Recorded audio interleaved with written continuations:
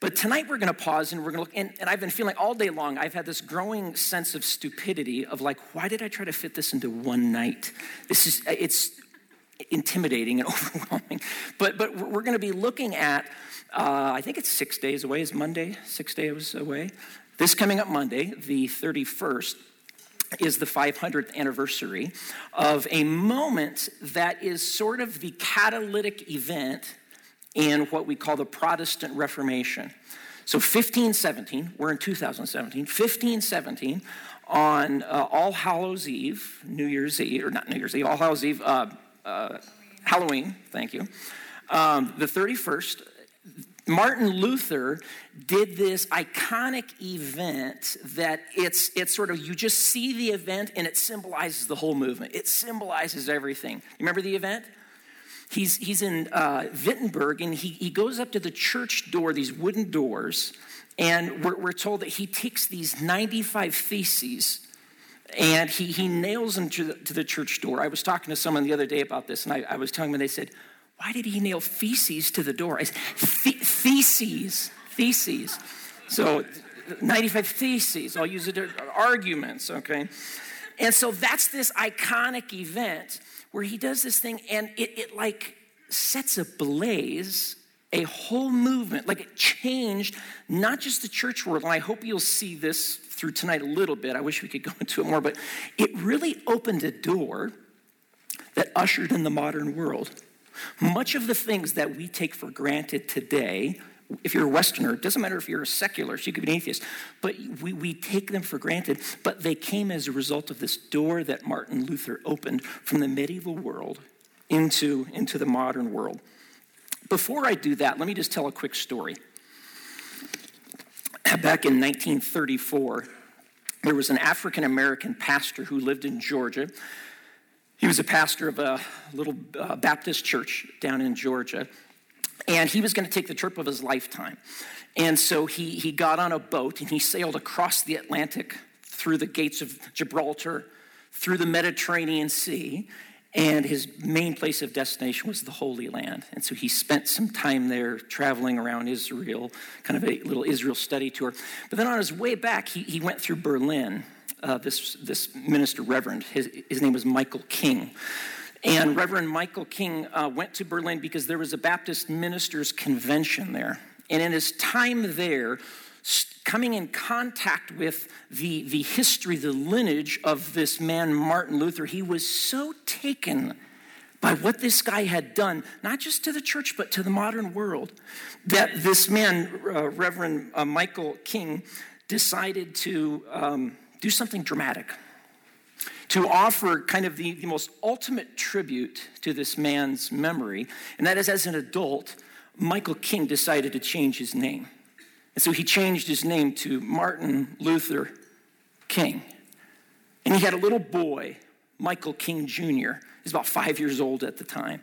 And after changing his own name and thinking about the reality of what had been done in this guy, and he didn't realize how much this guy had shaped the world, that he changed his own son's name. And so Michael King Jr. became known to the world as Martin Luther King Jr. And see, this father-son name change, it's just one dramatic measure of which the influence of Martin Luther has spread enormously. It's had an enormous impact on our modern world because his actions, I would suggest, again, radically changed things in the church, but it really impacted the broader landscape. And so many things, like I said, that we just experience, think about the West, things like freedom and democracy and other things like that can be traced back to this thing that this guy named Luther did. In fact, let me read for you a quote from a book that I'm encouraging you guys to pick up and read. I'll tell you what it is in a second here. Eric Metaxas recently wrote a biography, brand new biography on Martin Luther, and it's wonderful. I'm going through it right now. But he writes this. He's writing about the way in which Luther impacted the world. He says, for example, The quintessentially modern idea of the individual, by that he means one's personal responsibility before oneself and God, rather than before any institution, whether church or state. That idea of the individual, he says, was unthinkable before Luther, as is color in a world of black and white. In the similarly modern idea of the people, like the masses, the people, along with the democratic impulse that proceeds from it, was created or at least given voice by Luther too. He says, in the more recent ideas of pluralism, religious liberty, and self-government, all entered history through the door that Luther opened to the future in which we now live. I would really encourage you, on the back of your bulletin, I put a couple of resources on there. There's one, it's a podcast, really, really cool podcast. Stephen Nichols is a guy, he's a church historian, and he does a 5-minute podcast every day. And or I think it's once a week or something like that, but there's a whole, catalog of the past. But it's called 5 Minutes in Church History. And it's just these little 5-minute snippets of, hey, here's something that happened. And he always starts out by saying, hey, guys, this is our story. This is our family story. And it's these moments, and they're fabulous. So I would encourage you to subscribe to that. And then the 2 books that I'm mentioning also. The first, if you want to take a look at it afterwards, this is the one by Eric Metaxas. It's fantastic. It's called Martin Luther, the Man Who Rediscovered God and Changed the World. And then there's a second book on there by Alec Ryrie, who's a professor from Durham University. It's called Protestants, the Faith That Made the Modern World. So here's what I want to do tonight. If you have a bulletin and you have it open, I think it's on the left-hand side. There's sort of a chronicle or a chronology of events in Luther's life. What I want to do is walk through some of these moments, because here's the thing about Luther. Every scholar of Luther I've read, here's what they always say. Some theologians, you can just read their theology and that's good enough. Every Luther scholar is you kind of have to know his biography, because his biography and his theology are so interlaced. So you kind of need to know what's going on in this guy's life, what's happening. So let's walk through a couple of these events. We'll skip a couple. And even this is not exhaustive. Like I said, we're just skimming the surface.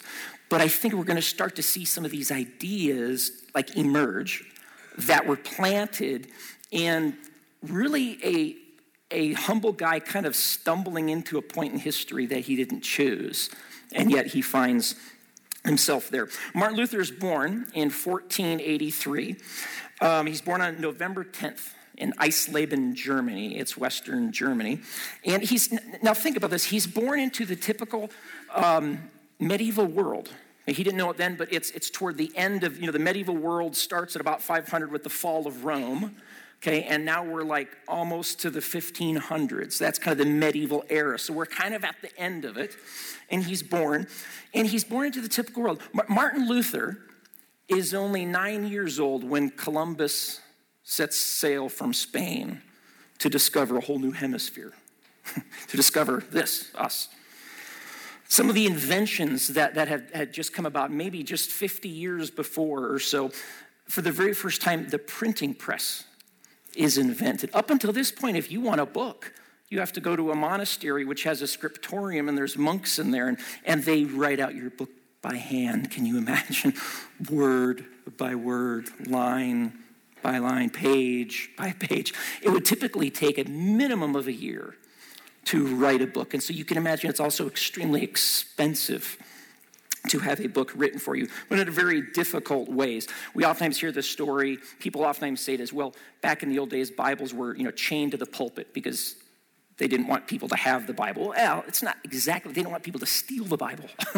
It's so expensive. This is an extremely expensive book. So if you want to read Scripture, you have to come to the church, and that's where you read it because it is chained to the pulpit. And then in 1455, the very first book ever printed in Mainz, Germany, on the Rhine River, Johannes Gutenberg has this invention, right, this printing press.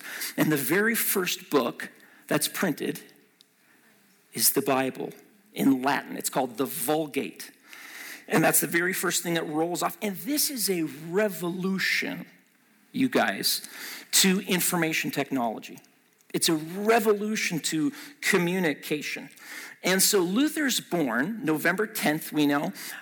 What's kind of funny is we say 1483. We actually don't know when the year he was born. He was either born in 42, 43, or 44. Like even his mother didn't know, and apparently she was there. But no one knew the date of his birth, and so people kind of, well, it's probably 43, so that's the one that's picked. And he's baptized the very next day, which is November 11th, which is St. Martin's Day. And so guess what they named him? Abigail, but he changed it later. No, they named him Martin, St. Martin, for this guy. And so he's named that. His father is a middle-class copper miner, middle to upper class. And as all parents, good parents, want for their kids, they want their kids' lives to be a little bit better than theirs. And so he gives Luther the very best education that he can possibly have. He learns Latin. His father didn't know Latin. And discovers pretty quickly that Martin's a pretty bright guy. He's very, very sharp, very intelligent. And so what his father decides is that he's going to send him to university to study law. He's going to be a lawyer because there's more success, there's more status, and that sort of thing. And so in 1501, he goes to Erfurt, Germany, and he's studying there. And what happens is, as he's there, one time, he goes back and forth, rides his horse from school to home, that sort of thing. And one time goes home, and on the way back, as he's going back, the huge thunderstorm rolls in, and it's massive, and it knocks him to the ground, and there's lightning right close by him, and he's pretty sure that he's going to die. And it's key. We'll talk in a couple minutes about what's the theology of the church at the time. Like when you die, this is kind of a big deal. So he's quite certain he's going to die. And so he calls out to St. Anne. He says, "St. Anne, save me, and I'll become a monk. I'll enter the orders." And it was St. Anne because Anne was the patron saint of miners. His father is a miner. He would have grown up seeing sculptures of St. Anne in his house. St. Anne was supposedly the mother of the Virgin Mary. And so he calls out to St. Anne, "Save me, and I vow I will join a religious order. I will become a monk." And he keeps his vow, much to his parents' dismay. He just flushed a bunch of money down the toilet that had been poured into college. He was going to be a lawyer, and now he's going to be the very lucrative career of a religious monk. And so he joins an Augustinian monastery. It's very rigorous, very scholarly. There's focus on prayer and penitence and study, but he hates it. Not because it's difficult. He has extreme anxiety, growing anxiety while he's there. And the reason why is because, looking back years later, he said, it's because I was coming face to face with my sin. I'm spending my time looking at the justice of God, the righteousness of God, the holiness of God, who God is, and trying to think about my own sin. And as I'm coming face to face, I'm realizing the utter sinfulness of my sin. It's worse than I thought. My heart is in a worse condition than I even knew. And so he's becoming almost to a place of despair. And so he says, well, I'll just work harder at it. I'll do more confession. I'll do more penance. But what he finds is that the more he tries to expunge sin from his life, the more he realizes how absolutely buried he is in sin in his life. In fact, he's got this great line later in his life. This is a very Lutheresque thing. He said, if ever a monk could get to heaven from his monkery, it is I. I just love that because the word monkery is in there. Try to fit that into a sentence, a conversation with someone this next week. And so the clearer he saw God, was utterly holy, it revealed how utterly sinful, how far away he was from the righteousness of God. And he knew that God required righteousness. God says things like, be holy as I am holy. And he just thought, this is a losing battle.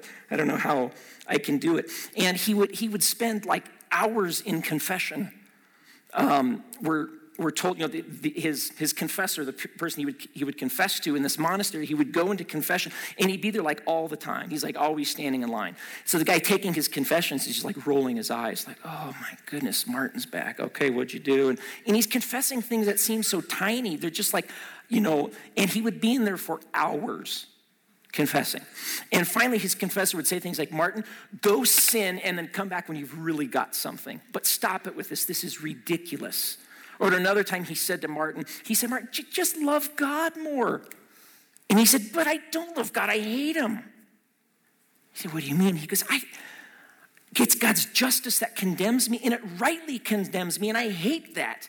And God's this angry being and I hate that. I want to love God, but I can't even love him. And so what his good superior does, like anyway, you say, you need to go to school. And so he sends him off to university and says, try to do the life of the mind. Maybe that will be a better place for you. And so he sends him to university. And it's there. So in 1508, he goes to the University of Wittenberg.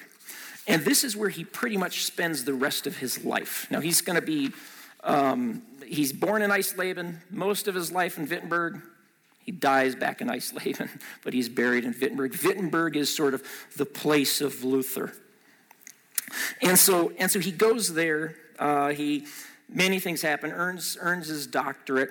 But it's while he's there, it's probably almost a 10-year period where he's teaching. He becomes a lecturer there. So he earns his doctorate, then becomes a teacher at the University of Wittenberg. And he's lecturing on the Psalms.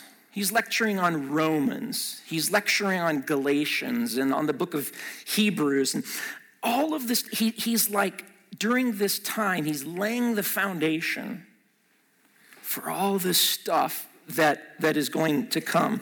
And it's during this time, we don't exactly know when, but he said, that's when I had my breakthrough moment. That's when it happened. And this is kind of where it gets to the series, the most misunderstood verses in the Bible. If you have your Bibles, open up to Romans chapter 1.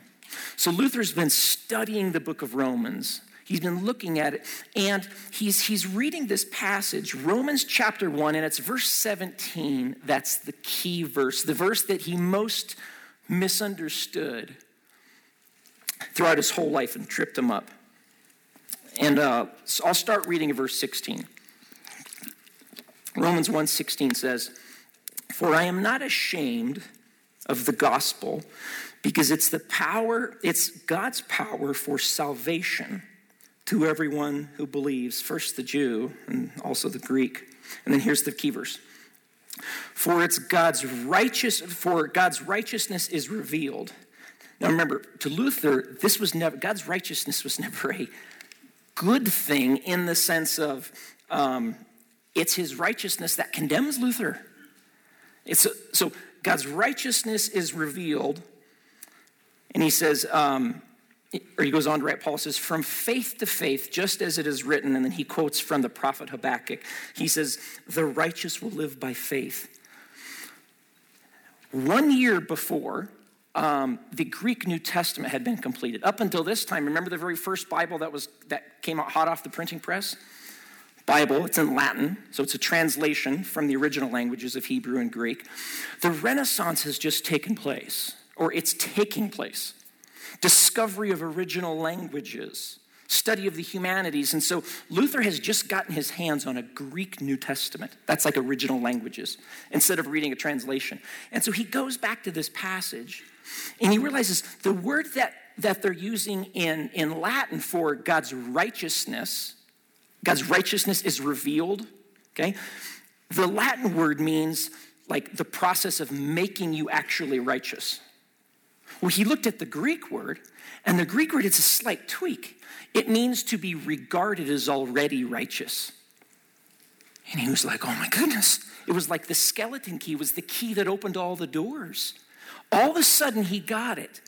And he said, wait a minute, God's righteousness is revealed, meaning declaring, considering already righteous, from faith to faith. And he says, just as is written, the righteous will live by faith.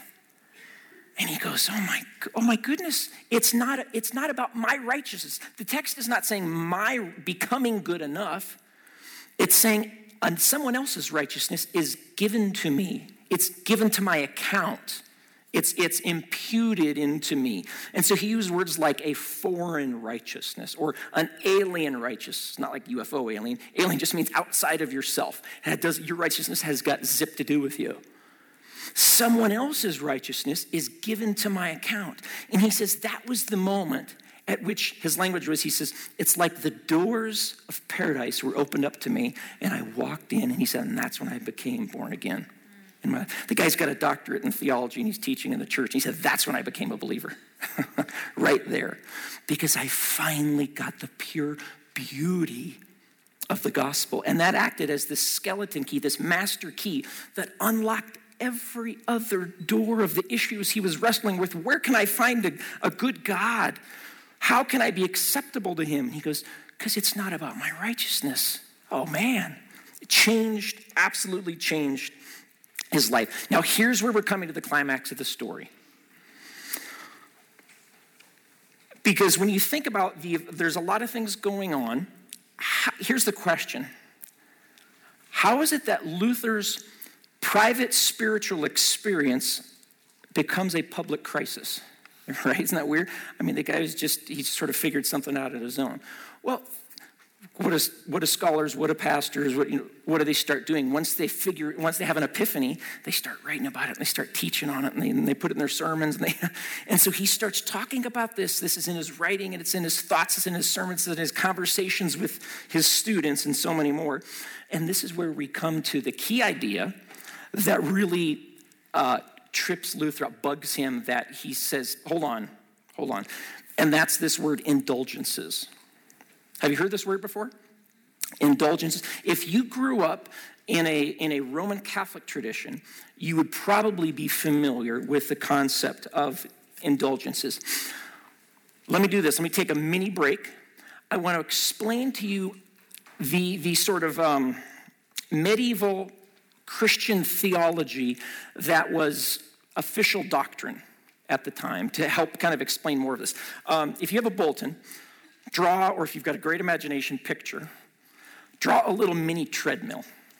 Okay? I'm going to give you 10 seconds. Draw a treadmill. I'm going to take a drink. Draw a treadmill. And then look at what kind of artist your neighbor is. So you've got a treadmill. This is basically a Christian's life, and I want you to write on the treadmill. Remember, we talked about our salvation being an amount of accounting, of God kind of putting something to our account. This is what you can remember. An accountant is who has all their credentials is called a CPA. Okay, so right on top of that treadmill, CPA. So here's a picture of it. When a person's born, you have to be baptized. Minimal. That's sort of minimal requirement to be saved. If you die without being baptized, you go to hell. Unless you're an infant, you go to the outer area of limbo. But bare minimum, you have to be baptized. And all of your past sins, original sins, are washed away. The problem is you're going to sin in the future, right? So as you have ongoing sins. And so as soon as you're born, you're baptized once at least you're of age to make decisions, you're on the treadmill, okay? You're going on this treadmill. And basically you live your life between this is a giant treadmill. I get on it. Once I've sinned, I'm at the back of the treadmill, like fall off, okay? I confess my sin. That's the C. I confess, and then I do penance. I'm told, okay, you've confessed, go do this, read that, say 7 Hail Marys, do certain activities, and then I receive absolution. That's the CPA, okay? Confession, penance, and absolution. My goal is that I die when I'm at the front of the treadmill, when I've received absolution from all my sins, because I've confessed them, I've done my penance, and I receive absolution, total forgiveness, okay? That's hopefully when I die. And so Christians live their life somewhere on this treadmill between absolution and then further sin, and they've got to go back to confession and then penance and then absolution. And so it's kind of a big deal because basically wherever you are on that treadmill, when you die, determines your eternal destiny. And so, of course, if you die with sins unconfessed, or penance is unconformed, you cannot be saved. That's a pretty tough, austere reading, right? I mean, most Christians aren't even going to make the cut. So it's by the late Middle Ages that this idea of purgatory kind of softens it. Because essentially what it says is any sins that are unconfessed or penances unconformed, you go to a place of suffering. It's similar to hell, but you have the chance to work off those unconfessed sins there. And you're not even in a sense alone there, because the living can do penance for you and they pray for you. And the saints also who have gone on, who have died, they pray for you. And see, the prayer is basically, and so this is where indulgences come in. The Pope is the vicar of Christ. He's the representative. And and again, I don't mean to say this in a crass way, but I just want to make it simple and not use big words. But basically, the Pope has sort of a bank account of merit.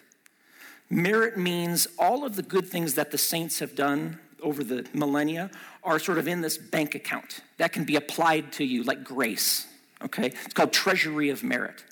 And the Pope has the ability to hand out an indulgence, to forgive, to give absolution, to forgive certain sins. Does that make sense?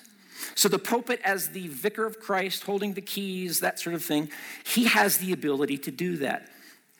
Well, as you can imagine, imagine yourself as you're asked by your community, your church, your Pope. We want you to go, for instance, we hit the Crusades. I want you to go on a crusade. You're going to be doing something for the empire, for the kingdom, that sort of thing.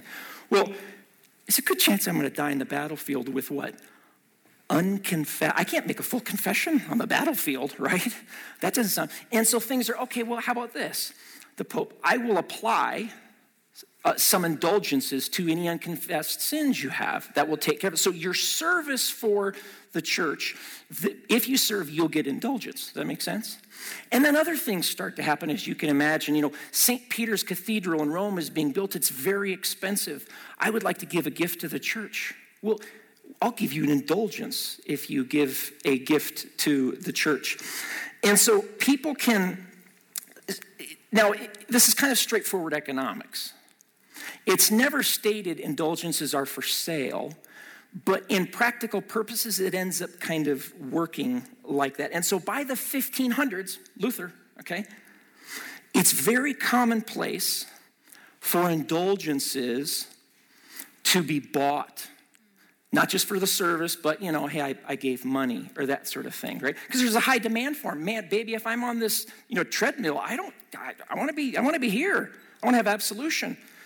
And it's pretty easy for the church to, oh, sure, I'll write you an indulgence. You got a piece of paper, you know what I mean? I mean, that's an easy thing to hand out. The demand's high and it's easy to do. And so you can imagine the kind of abuse that's going on. Now, Luther, who is wrestling with what it means to be justified, I'm accepted by God, not by what I do, but by his righteousness. So then someone comes through Wittenberg selling indulgences, representing different parts of the church. And just to give you an idea of how crass it got, there was a monk by the name of Johann Tetzel that wrote a little jingle. And as he would go from town to town, he would kind of say this jingle in selling indulgences. Every time a coin in the coffer rings, do you know it? A soul from purgatory springs, right? That's like the little, sales jingle at, Christmas. Every time a coin in the coffer rings, a soul from purgatory. You can help those people quickly get out of purgatory if you give money. So it had turned into a racket. Groups come through Wittenberg. Luther's there. He hears this. He sees this. He's wrestling with what is salvation really biblically. And so this is, what does he do? Well, he does what any good academic would do. He publishes a short series of arguments, 95 to be exact. This is a facsimile of the first printed one. He would have done it by hand. And these are his 95, I'll say theses, okay, 95 theses, 95 arguments. Basically what he's lining out, this is what I think is wrong with this whole indulgence thing.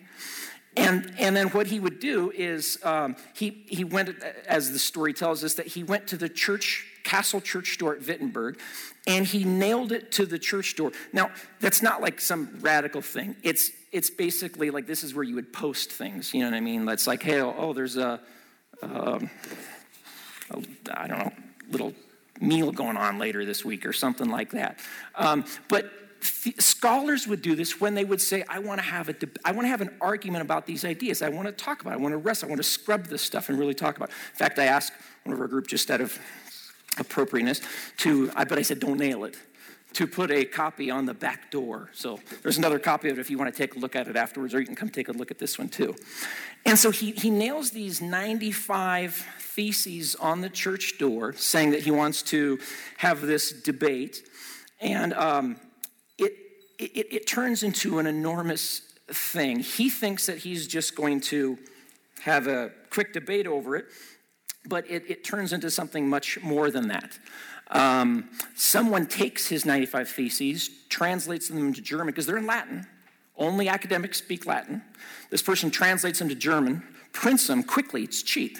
And now the average person kind of knows the racket too. I mean, they still got to do it, but this doesn't seem right. It seems a little off.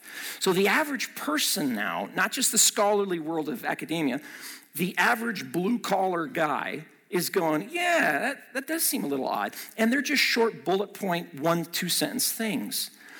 And so it starts this huge movement. And literally within a short period of time, Luther became a celebrity, like a true celebrity among the common people. And so, print is new. Again, it's been about 70 years, and so it creates this mass movement. He starts writing pamphlets. No one had done this before. These are like tweets, just like short, like I'm going to go past the media. We know people who do that. I'm going to go past the media and just go right to the person, okay? So he would create little pamphlets that were written on the common man's level. And everyone's reading them and very, very enthralled and persuaded by what he's doing. So over the next couple of years, he has these series of interactions. He meets with this group official or that group, and in 1519, you see that on there, he has one of the most famous debates with this guy by the name of Johann Eck.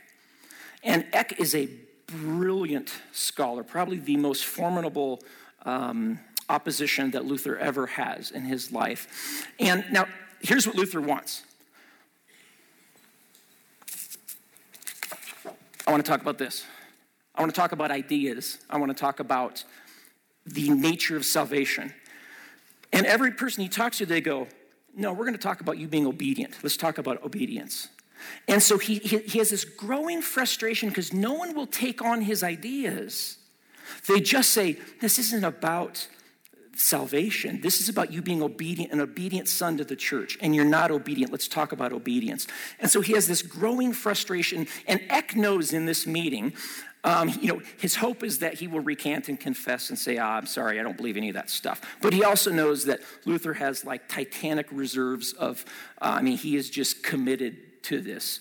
And so Eck finally says, okay, so are you telling me that if the church and all of its councils and all that stuff disagrees with what you think is true, the church is wrong? And he kind of paints him into a corner. And Luther basically goes, yeah. Well, then it's, heresy, you're a heretic. Because he's saying basically the church and its whole councils can err. It can be wrong. It can be absolutely wrong. And so he paints him into this corner. And basically what he's forced to, and he's not even going there. Luther loved the church. He was a good Catholic. He wanted to reform. There have been other reformers before. But there was an unwillingness to deal with the ideas, and it was just a matter of obedience. And so he's basically almost stumbling into one of the first cardinal pieces of the Reformation, and that's sola scriptura, scripture alone. It doesn't mean that you don't read anything else. What it means is the final arbiter, the final decider, the final judge on what truth is Scripture, the Bible. Not what you say about it, but the Bible itself. And so there's no final authoritative interpreter. pope, councils, whatever. It's just bare scripture. That was not talked about before. What are you talking about? You have to have someone in power to interpret it. And so he's kind of almost forced to come up with that first sola. There are five, what they call the five solas. Sola scriptura, which is scripture alone. There's sola fide, which is faith alone. That was that piece in the Romans passage, which is by faith alone. Sola gratia, which is it's by grace alone. Solus Christus, it's Christ alone. It's his merit. It's not some saint's merit or anything I do on the treadmill. It's his merit alone. And then Soli Deo Gloria, to God alone be glory. Those are kind of the five solas of the Reformation. Well, as you can imagine, the Pope gets wind of this. He says, okay, I'm going to send him, it was called a papal bull. It's basically a formal letter which says you've got 60 days to recant or, trouble kind of thing. 60 days goes by. This is Pope Leo X.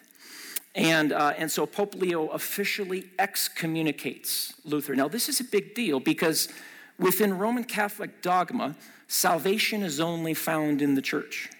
If you're excommunicated, you cannot be saved. So he is excommunicated from the church, the only place where salvation can be found. And Luther takes the bull, this piece of paper, and he burns it in this kind of, symbolic way of saying, I don't give a rip. I don't care, essentially. Now, at this point, Luther should be killed. There's a well-oiled machine to police things like this. It's happened all the time. 100 years before, a guy by the name of John Huss, he burned at the stake. Wycliffe burned it. Tons of guys kind of tried some of this stuff.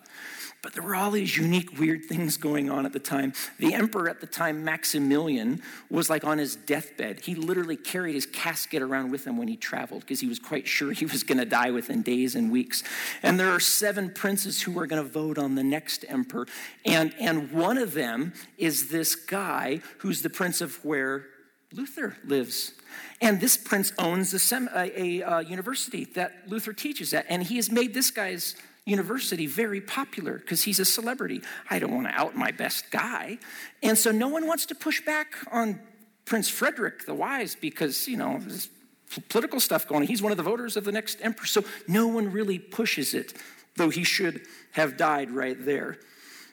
And so just a couple months later, he dies, Maximilian dies, new guy, little teenager from Spain named Charles. He gets on the throne. He wants to kind of show his power. He wants to flex his muscle. So he goes, I want to call Luther to an official diet, which means basically all the princes are there. And you're going to come and answer to us. And so it's called the Diet of Worms. Now, when you read it in English, it's the Diet of Worms. It's just gross. It's a horrible name. But in German, it's Diet of Worms, which sounds a little better. And so he's summoned there, and he's even given safe conduct. They say, we won't kill you. Well, 100 years before, John Huss had also been given safe conduct. But what you do is, once they're there, you're like, well, a promise to a heretic is no promise at all. Burn him. So he's a little nervous. Luther's nervous going to this. And so he's told by some of his confidants, don't do it, don't go, you're going to die. And he says, you know what? Martyrdom is one of the greatest services of act for God. If that's what I have to do. I believe this so much. So he goes to Worms, Germany. And he shows up, this little Augustinian monk, professor shows up.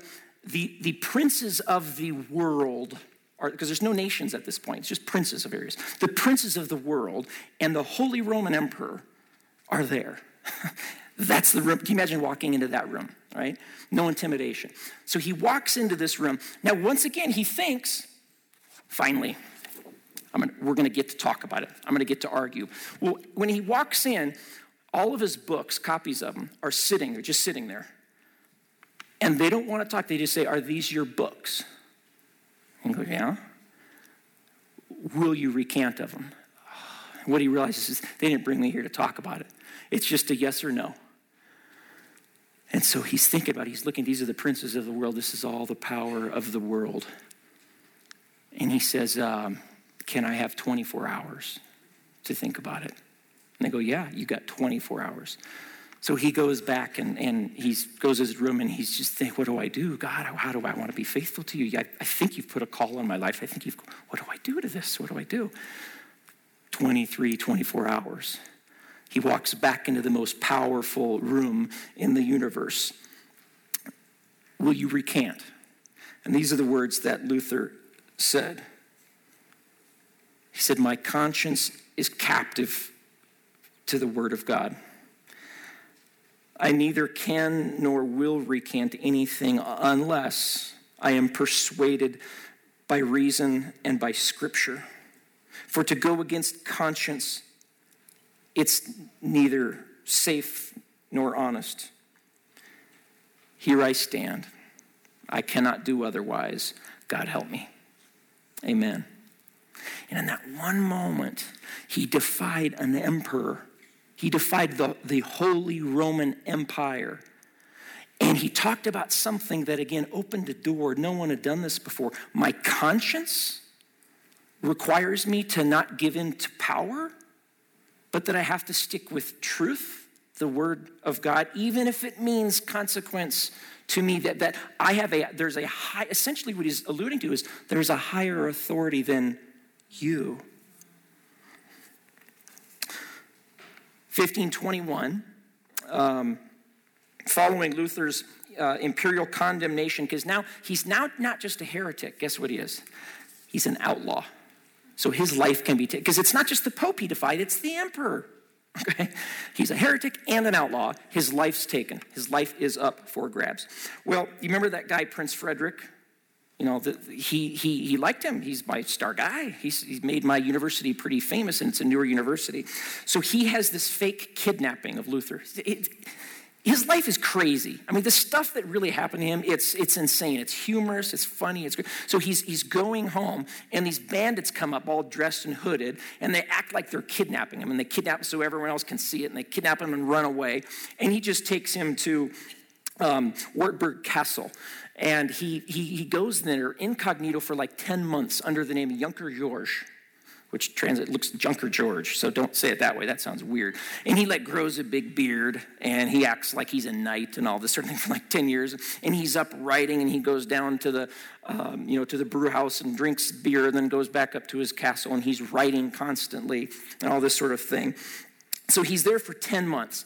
Now, Luther's over the next number of years, you guys get this. I'm going to read some stats for you. It blew my mind when I came across this.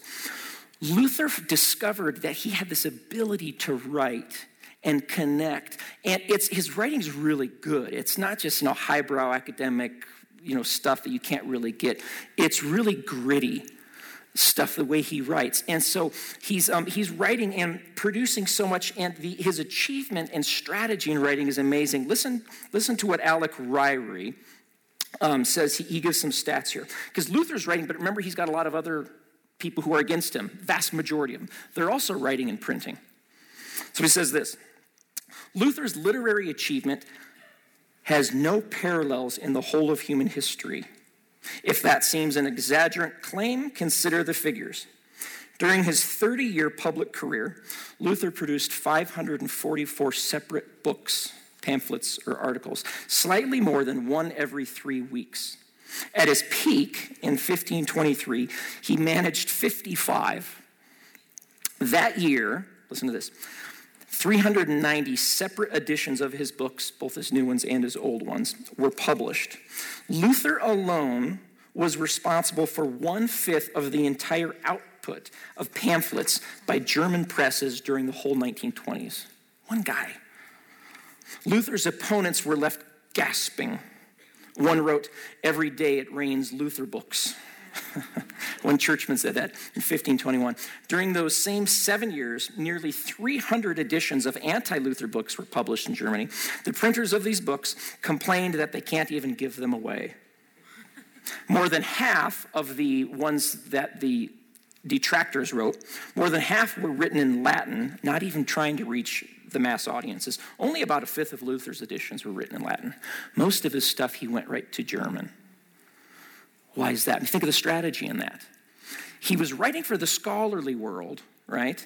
But he was also writing for the average person. It kind of reminds me of C.S. Lewis. C.S. Lewis was one of these guys where he was a professor at Oxford, but he wasn't given a chair. He wasn't given a full professorship because people didn't respect him because you're writing kids' books. and you're writing this stuff. Well, he was also writing highbrow things, literary, criticism, but you shouldn't stoop to that. And so I'm not going to stoop to write in German. Well, Luther did, and he won over the nation because he connected with the average person. 1522, Luther listen to this. He translates the Greek New Testament into German in 11 weeks. 11 weeks. In March, he returns back to Wittenberg, where he leads the church. And then in 1523, Luther's German translation of the Bible is published. This is, Nicole brought this in, showed me last week. This is really cool. If you guys want to come up afterwards and look at it.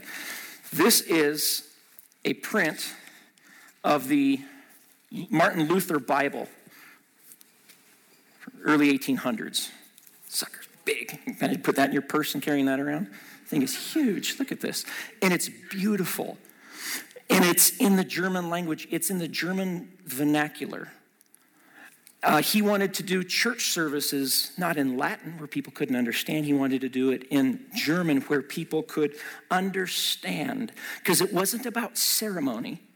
It's about people meeting with the God of the universe.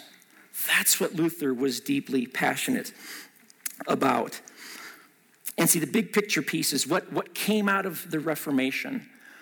And again, this is a guy who had no desire to start a Reformation movement. He wanted to reform the church, to bring it back to a simple piety of loving God, of serving my neighbor, of making Jesus accessible to the average person. And so everything that he did, there's stories told. There's all these books called Table Talk. Well, they were written by his students. Basically, he got married a few years later. You'll see that on the outline there. Katie is what he called his wife. And he and Katie had like 7 children. And he would have students come over and feed him meals all the time. And they were always just talking theology, and not highbrow stuff, but practical theology in life. How does it affect your life? And what kids started realizing, who were sitting around his table, these students, is like, this is some pretty good stuff. And so they start writing down, things that are happening over the dinner table. And he tells one student told the story of, he said he had a dog, and one time he said he held a piece of meat up, and he was going like this, and you can picture, like when you do this to a dog and they go, like you move the meat like they're just locked in on it. And he said to his students, he said, oh, if only we were as attentive on the promises of God as he is on this piece of meat. So there are all these moments with students in his house where they were learning to love Jesus more deeply, really doing life with them. And see, the whole world changed because of that. And some of the things that are significantly different, this is, I wish we had more time because it's so good. But some of the things that came out of it that Luther really underlined, and that other reformers, other guys, Zwingli and Calvin and all these other guys, things that kind of came out of it that have really changed how we do life and think about things. One is vocation or calling. Medieval world, calling refers to if you're going to become a monk or a priest or a nun or something. Otherwise, do whatever else you can. This is sacred. That's calling. And then this is secular. You're going to be a hairstylist, or you're going to be a plumber, or you're going to be a tradesman, or you're going to be a real estate. That's all secular stuff. It's fine. Got necessary evil. Do it. But this is calling. And Luther said, that's baloney. That's absolute baloney. God created the world. You go back to Genesis 1, he created a world and he packed it full of potential, and he said, I want you to cultivate, bring beauty out of it, build a city. Well, architecture and haircutting, and that's part of it. So he goes, that's sacred. There's no line between sacred and secular. That's bunk. There is no line. Everyone is called. If you're called into some area, if you go into law, you better be called into law. If you go into real estate, you had better be called into real estate. And if you're not, figure out where you are called and go there. What am I called to do with my life? And so Luther would say things like, the milkmaid and the priest have equal sacred callings. Wow. So think about what that did. That elevated the dignity of the average person. Now I'm not just in a fiefdom, or, I'm this little guy and I've got a duke that I have to report to and I got to, shovel this hay. No, this is part of sacred activity. I have human dignity, I have human worth. So vocation and calling radically transformed by the Reformation. The whole concept of the priesthood of all believers. We don't have time tonight, but read 1 Peter chapter 2. And Luther talks about this idea that it's not a priest that I have to go to and they're my connector to God. Jesus is my connector to God. I can go directly to him, go directly to the Father through the Son. And that we collectively are priests, representatives of God to our world. So I have as much access to God as my local pastor does. He's not somehow on a higher level because the sacred secular thing's down. There's the priesthood of all believers. All of these different elements, and there's like a dozen. I wish we had more time to go through them all. But then also things like free inquiry. Because all of a sudden, my conscience is constrained by nothing but the Bible and the Holy Spirit. It doesn't matter what power, state, church, no one controls my conscience. Well, what does that do to forcing people to convert? Well, that doesn't have any place because it's not a true conversion. It's conscience that matters. So that has a huge impact on that. This idea of Christ's kingdom is both separate from kind of politics, power in the world, and higher too. It's higher than any human organization that there is. And another thing that it did, in the past, it was just assumed truth and power are the same thing. You want to know what truth is? Go to the one in power. Well, what this saw is, wait a minute, sometimes truth is opposed to power. And this idea of actually speaking truth to power, that was unheard of. And if you don't believe this is true, there was in fact, and you'll see this on the chronology, there was a peasants' war. The peasants, because of Luther's theology, had an uprising and said, let's go, let's revolt against this. And Luther himself didn't even go far enough because Luther thought that's a bad idea. There should be order and that sort of thing. But you see, they're taking his ideas and saying, I'm not going to be just a peasant. I'm not going to be treated this way. I have human dignity and worth and value based on. So Luther didn't even go far enough. He didn't see the ultimate outworkings of his own theology. And in fact, Luther did a lot of really stupid, bad things throughout his life. If you've ever read much of Luther, one of the most difficult to understand things about Luther ever is a pamphlet he wrote toward the end of his life. Now, Luther was a guy, you have to understand, he's a man of his times. He's not a 21st century post-Enlightenment Westerner, okay? But he was pretty vulgar. He said things that just like horrible things that I could not say from the pulpit about the papacy, about other Protestants that he disagreed with. So he had a pretty foul mouth and that sort of thing, But early on in his life, he said things about the Jews very affirming. He said things like, gosh, the way that Jews have been treated by Christians, I don't blame them for not wanting to convert. Very positive things. At the end of his life, he writes one pamphlet in which he says, it's called The Lies of the Jews. And Luther, as an old man, had written a book, read a book from the 1300s from a man who wrote lies about the Jews, said things like, do you realize they're going around and poisoning wells? It's like a conspiracy theory. And they're like abducting children, murdering them. And they're saying things about the Virgin Mary, some really gross things. And so Luther wrote in this pamphlet, he said things like, we should maybe confiscate the property of these Jews. Maybe we should take their money. Maybe we should burn down their synagogues. Well, you fast forward 500 years later, there was a socialist regime in Germany who, of the mountains of material that Luther had written, picked out one pamphlet. And they used that pamphlet to say, see, we should burn down their synagogues and we should take their possessions. And they used that. And Luther's name is forever marred by that. But here I think is the big takeaway. Luther was a sinner. Luther was not consistent with his own theology that he had found in Scripture. And what that does is that tells us that hero worship is never appropriate. I can praise Luther where he does things right, but he's no hero. There is only one who is worthy of worship, Only one. Everyone else will let you down. And that is Jesus. The same Jesus that Luther, this messed up, broken sinner, met. And he said, that was my moment. That was my fortress moment, he called it. In fact, he even put that in a song, one of his most famous songs, "A mighty fortress is our God."